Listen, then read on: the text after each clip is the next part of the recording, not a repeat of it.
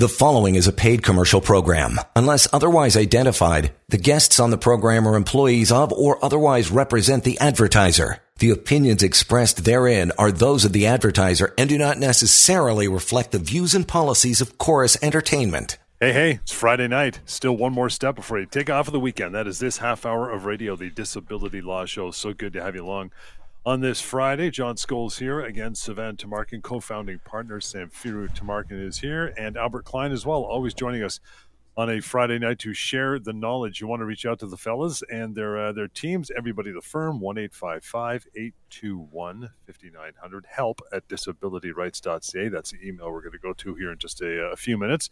Also, the website, disabilityrights.ca. And for quick and concise, easy to read, non-legalese memos about LTD, bunch of topics, drop-down menu, super easy to use, called LTDFAQ.ca. We'll get to a couple more things you should know throughout the half hour, but we'll get into this, guys. Slip and falls on ice or snow, what you need to know about your legal rights. Even though the weather this week has been pretty good, it's going to start getting real ugly. We just dodged it, right? We had some above us, we had some below us in Buffalo, but you know it's coming, so this stuff is vital to learn, especially this time of year. Number one, Sivan, make sure you or a family member or friend or a witness passing by, whoever, takes photos and videos of the area that you fall as soon as possible. Everybody's got a cell phone now. Shouldn't be a problem, right? That's right, John. And this is something we talked about before many times, but you have no idea. I still get people calling me, telling me about their slip and falls, explaining to me what happened. And it's not just ice and snow. I mean, that too, obviously, but even inside a grocery store or a Costco or a department store, maybe there was a liquid, that is on the floor. Something happened that caused them to fall. And they were with someone, they were witnesses, there is an incident report, etc. But there are no photos and there's no videos. And the problem with that is that it becomes a he said, she said. If you're saying that you slipped and fell outside of the grocery store, in a parking lot, or on a city sidewalk, and you say, well, this is what caused me to fall, and it was just icy everywhere, black ice, and I couldn't see anything, etc., you could have a situation where, we'll believe you, certainly we'll believe any witnesses, but the other side, whether it's the winter maintenance contractor that was responsible for maintaining the area and is now trying to cover their butt, right, from a liability standpoint, or maybe it's the owner of the premises or the city or whoever it is, they're going to potentially disagree. And so then it becomes a question of who's more believable, and that affects your right to compensation. So it's really important that if you are injured in a slip and fall, in a car accident, in anything like that, there should be some documentation if at all possible. Now look, sometimes, John, we're dealing with very serious injuries. We're talking about fractures. We're talking about sometimes brain hemorrhage, to go to the extreme. But if you can, if you're thinking about it, or if you have somebody that's with you, even a passerby, a witness, please ask them to take photos of the area, or you take photos of the area. Video is even better. A lot of time that makes or breaks a case, or sometimes changes the percentage of responsibility, liability, as to who's responsible for this. And that could potentially mean thousands, if not tens of thousands of dollars in your pocket or not in your pocket. So again, you got to make sure that you think about that. I know, we're dealing with accidents, so immediately you panic and immediately you're dealing with your health issues, the emergency that's at hand. Completely understand. I completely understand. But if at all possible, and maybe you, by the way, as a listener, are not the one that's injured. Maybe it is a friend of yours or a family member, a colleague, someone, do them a favor. I remember, John, a couple years back, I was a witness to a car accident. It wasn't a severe accident by any means, but, being the lawyer that I am, doing the kind of work that I do, I immediately went and spoke to the people that were involved. Obviously, 911 was called, and I took myself a bunch of photos and videos of the area in the event that either one of the insurance companies requires it, or if there is a claim that's made by someone for compensation. I'm not saying I'm gonna be on this side or the other side in terms of the parties involved, but I was taking that documentation just as a bystander, to be able to help the parties out. So again, remember, if you're involved in a slip and fall or any type of accident, or if you are a witness to one, use your camera or ask somebody to take photos and videos. And point number two, you kind of touched on already, Albert, that would be report the incident to whoever's responsible for the area. And again, if you're in a mall or grocery store, it's pretty simple. You seek out the manager or the GM. But same goes if you're a parking lot or if you're on ice, right? Absolutely. And I can't stress how important that this is to do, and to do within a timely manner. What amount of time you actually have to give this notice and report this incident is ultimately dictated by where you fall or how you fall. And unfortunately, this is a very draconian part of our law. And what I mean by that is basically, if you don't notify the correct parties within the right amount of time, the law says you could be prejudicing your ability to commence a legal claim. In other words, you might be out of time to do anything whatsoever, meaning zero recourse. And so in Ontario, if you fall on city property due to ice or snow, you actually only have 10 days to provide proper notification. And you have to send it to the city clerk of the municipality. You have to give a bunch of details about exactly where you fell, how you fell. And the point is this, it's pretty tough to do alone. So you want to make sure that you speak to a lawyer immediately. And a lot of people don't know about this 10-day notice period. And I've heard of tons of claims being completely out of time, well within the usual 2-year period, but way outside that 10-day period. And because of that, people lose out on the ability to do anything. And so you want to make sure that you speak with a lawyer right away, regardless of where you fall, even within the first day, because they're going to tell you how to gather that evidence, tell you that your friend should go and take photos, tell you that you're supposed to provide notice. You only have 60 days if it's not on city property. So needless to say, there's a lot of nuances to the proper notifications that you actually do have to provide in the event that you do suffer a slip and fall on snow or ice. And then finally, guys, third point is this, where we turn it back to you, and that is you inform yourself of the compensation. How? By speaking to one of you guys. Pick up that phone and dial that number, because you got to get your ducks in a row when it comes to knowing how much that possibly could be, right? And the many aspects of it, Sivan. That's right, John. We talk to people each and every day across the province, and we advise them of their options. We tell them what they're entitled to.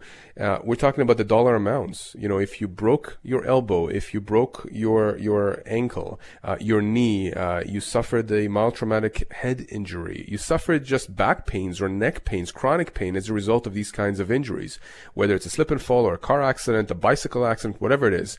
We are here to give out information. If you don't want to act on this information, that's completely up to you. But our job is done, as far as I'm concerned, in terms of providing this information once we speak with you, assess your case, and it can be done on the phone, it can be done by Zoom. You know, in the old times, it used to be in person. We can still do that if necessary, but I think now everybody is pretty much comfortable with phone or some other medium, electronic medium.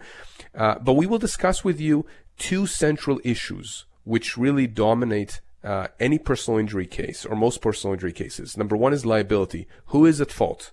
Remember, when you're dealing with fault, whether it's a car accident, slip and fall, bicycle accident, whatever the injury is, it's not always a black and white. It's not always 100% me or 100% the other person. Imagine a situation where you're going through a red light.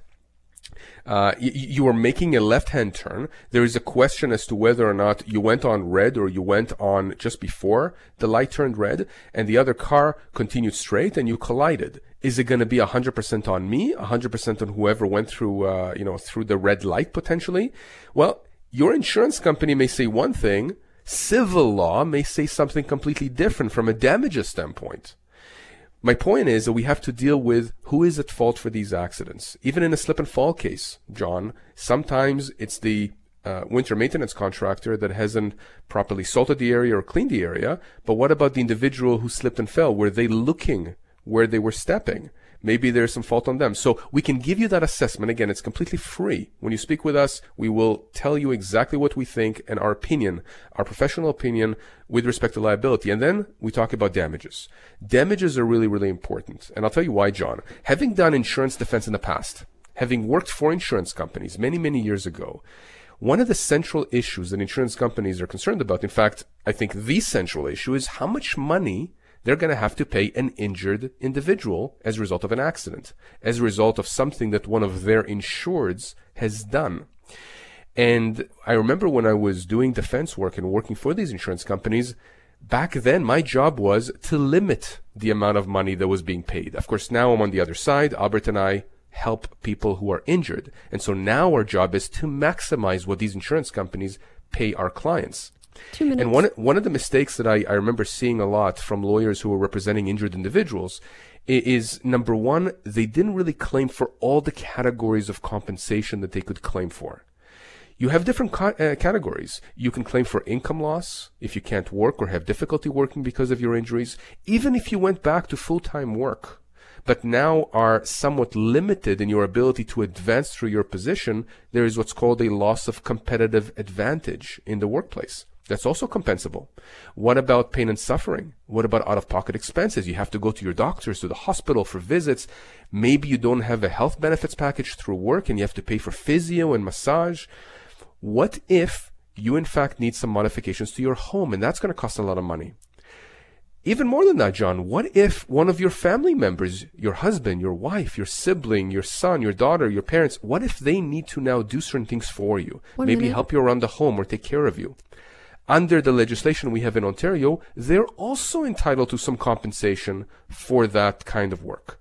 So you see, I used to see a lot of lawyers miss that on the other side when I was doing insurance defense work. We focus on maximizing the amount of compensation that we can recover for our clients. So we want to make sure insurance companies pay 100% of what they have to pay. And I'm telling you, John, we're very, very assertive when it comes to that. We don't leave a dime on the table because at the end of the day, that dime belongs to our client. Assertive and effective indeed. Reach out to Sivan, Albert, and the rest of the teams, of course. The number anytime for a confidential phone call, 1-855-821-5900. And the email address we're about to bounce over to after break is help@disabilityrights.ca. We'll continue Friday night edition. Disability Law Show continues. Hang on. You're listening to a paid commercial program. Unless otherwise identified, guests on the program are employees of or otherwise represent the advertiser. The opinions expressed therein are those of the advertiser and do not necessarily reflect the views and policies of Chorus Entertainment. All right, welcome back. Disability Law Show on your Friday. Reaching out to either Sivan Tamarkin or Albert Klein, you could do so. Phone number 1-855-821-5900. About to get into an email. That address you can use anytime as well. help@disabilityrights.ca. And for free and anonymous links to questions you want to ask, type them into your phone, your tablet, your computer. Go to mydisabilityquestions.com. That one's a beauty because it's got a searchable database. So there's a pretty high probability over the years that people have been using this wonderful site that your question or one very similar to it, almost identical, may have been asked in the past, and you can read the answer. If not, leave it there, and it will get answered. Sean, first email guy says, hello, my mom was injured in a car accident a few weeks ago. She was taken to the hospital and released. They said she had bruised ribs and just needs rest. She was feeling a lot of pain the following week, so went to the family doctor, who took some more x-rays and determined her ribs were fractured. The doctor says it could be a few months before the injury heals, but that she will likely be left with some permanent pain and restrictions due to various parts of her body. I was just wondering if she would be eligible for any compensation from the insurance company and how best to go about that. Thank you, said Sean. Yeah, this is not uncommon. Shauna, very sorry for what your mom went through. Let me break this down. First of all, your mom is entitled to certain benefits from her own automobile insurance company. Irrespective of whose fault this was, she is entitled to certain benefits. I'm talking about benefits like medical rehabilitation benefits.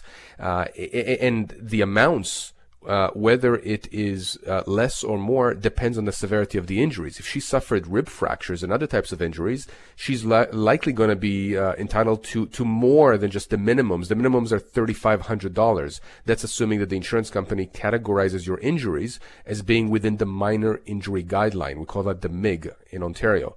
But I think that she would be outside the MIG given the type of injuries that she has. So it's really important to understand that there are certain benefits here that she's entitled to, including also income replacement benefits if she has difficulty working and earning income after the first week of the accident. And those usually are, those benefits usually are up to $400 per week. Again, it depends. There's a formula the insurance companies use to calculate how much she's entitled to. And there's other types of benefits. Now, there is another claim that she may very well be entitled to here. I don't know how the accident actually happened, but if the accident was not her fault, or at least there was some fault on whoever else caused the accident, she may have what's called a tort claim. A tort claim is a claim against the other driver or the other party or parties responsible for the accident. We see this a lot with rear enders. We see this a lot with T-bone accidents, multi-car collisions, etc., where you have different insurance companies involved. And so in this case, Sean, if your mother was either not at fault or somebody else was at least partially at fault, she may be entitled to compensation from that other driver's insurance company. And that kind of compensation has to do with pain and suffering. It has to do with other expenses that were not covered by her own insurance company, maybe future income losses. Typically, in order to claim for those kinds of injuries and for that kind of compensation from the other driver, whoever was at fault, you need to show that your injuries have some permanency to them and that they're serious. And of course, that's very difficult to assess by an ordinary person. What's permanent, what's serious? But Sean here is telling us that the doctor's saying that she will likely have some residual issues as a result of this accident, some permanency to the pain and restrictions in her body. And if that's the case, she will satisfy that criteria. So the question then becomes, are these serious impairments? And usually when we look at seriousness, we ask, well, is it impacting your ability to work, or is it impacting most of your activities of daily living, etc.? So we deal with a lot of these kinds of accidents, typically the more serious ones, the ones where, it's more than just aches and pains for a few days or a few weeks or a few months, but the ones that remain long term.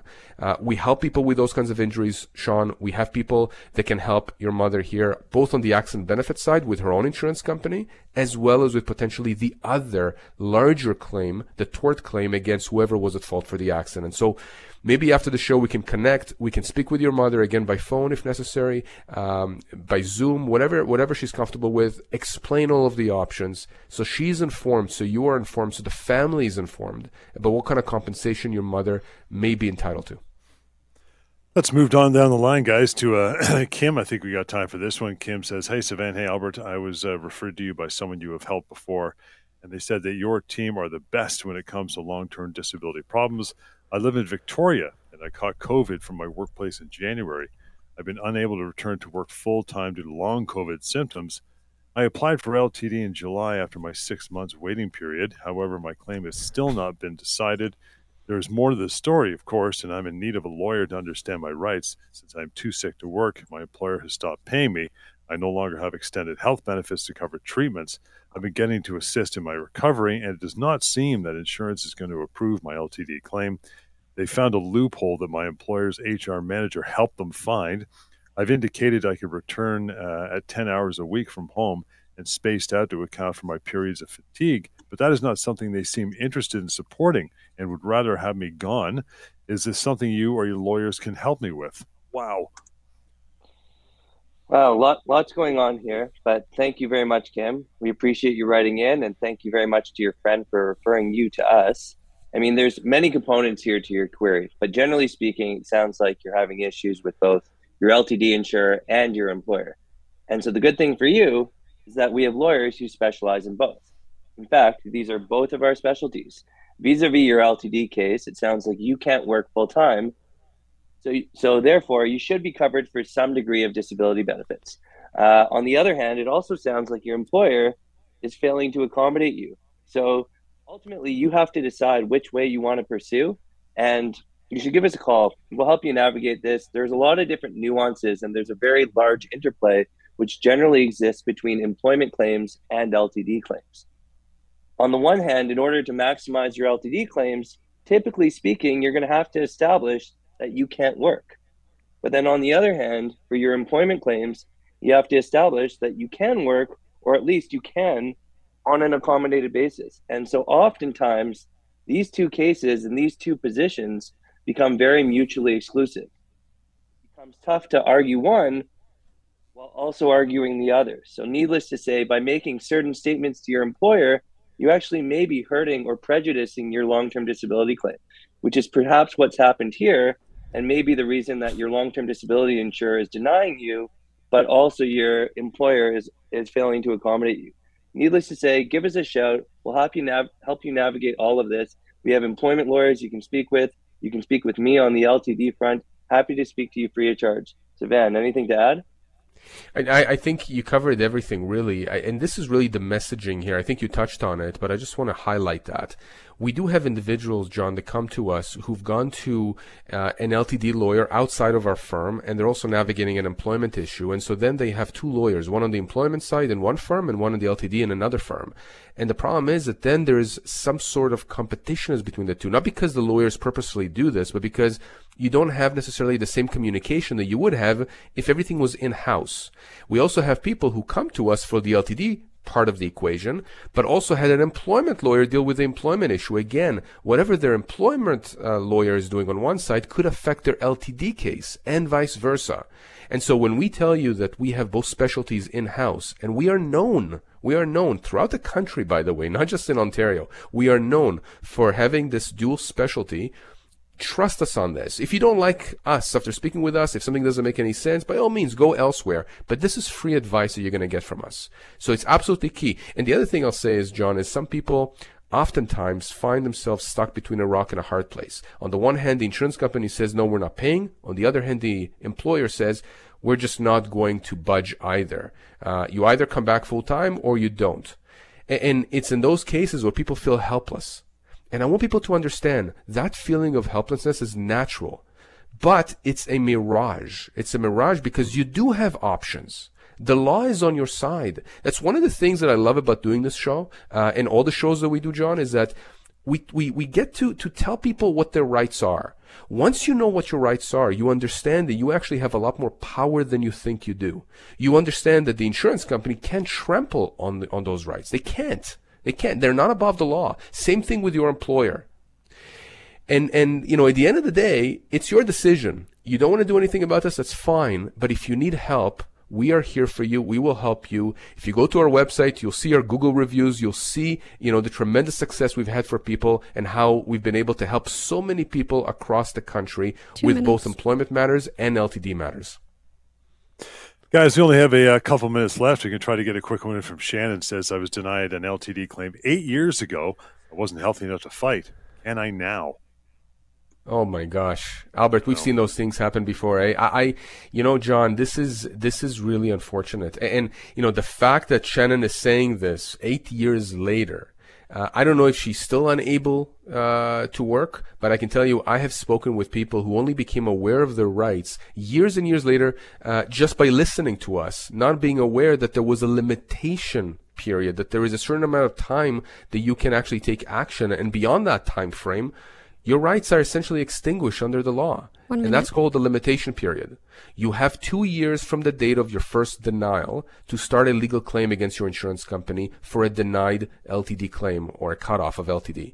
If you don't do that, your rights may potentially be extinguished. There are some exceptions. So even if you're within that situation, give us a call so we can talk to you. But generally speaking, just be very cognizant of that 2-year limitation period. Thank you so much for your attention over the half hour. Get into your weekend now that we are done for the Friday night edition of the show, but you can still continue to reach out anytime toll free to Sivan or Albert or the team. 1-855-821-5900 is the number. That email address is help@disabilityrights.ca. For short, fast, concise memos on LTD, bunch of topics, really easy to navigate. Simply go to ltdfaq.ca. We'll catch you next time, the Disability Law Show. The preceding was a paid commercial program. Unless otherwise identified, the guests on the program are employees of or otherwise represent the advertiser. The opinions expressed therein are those of the advertiser and do not necessarily reflect the views and policies of Chorus Entertainment.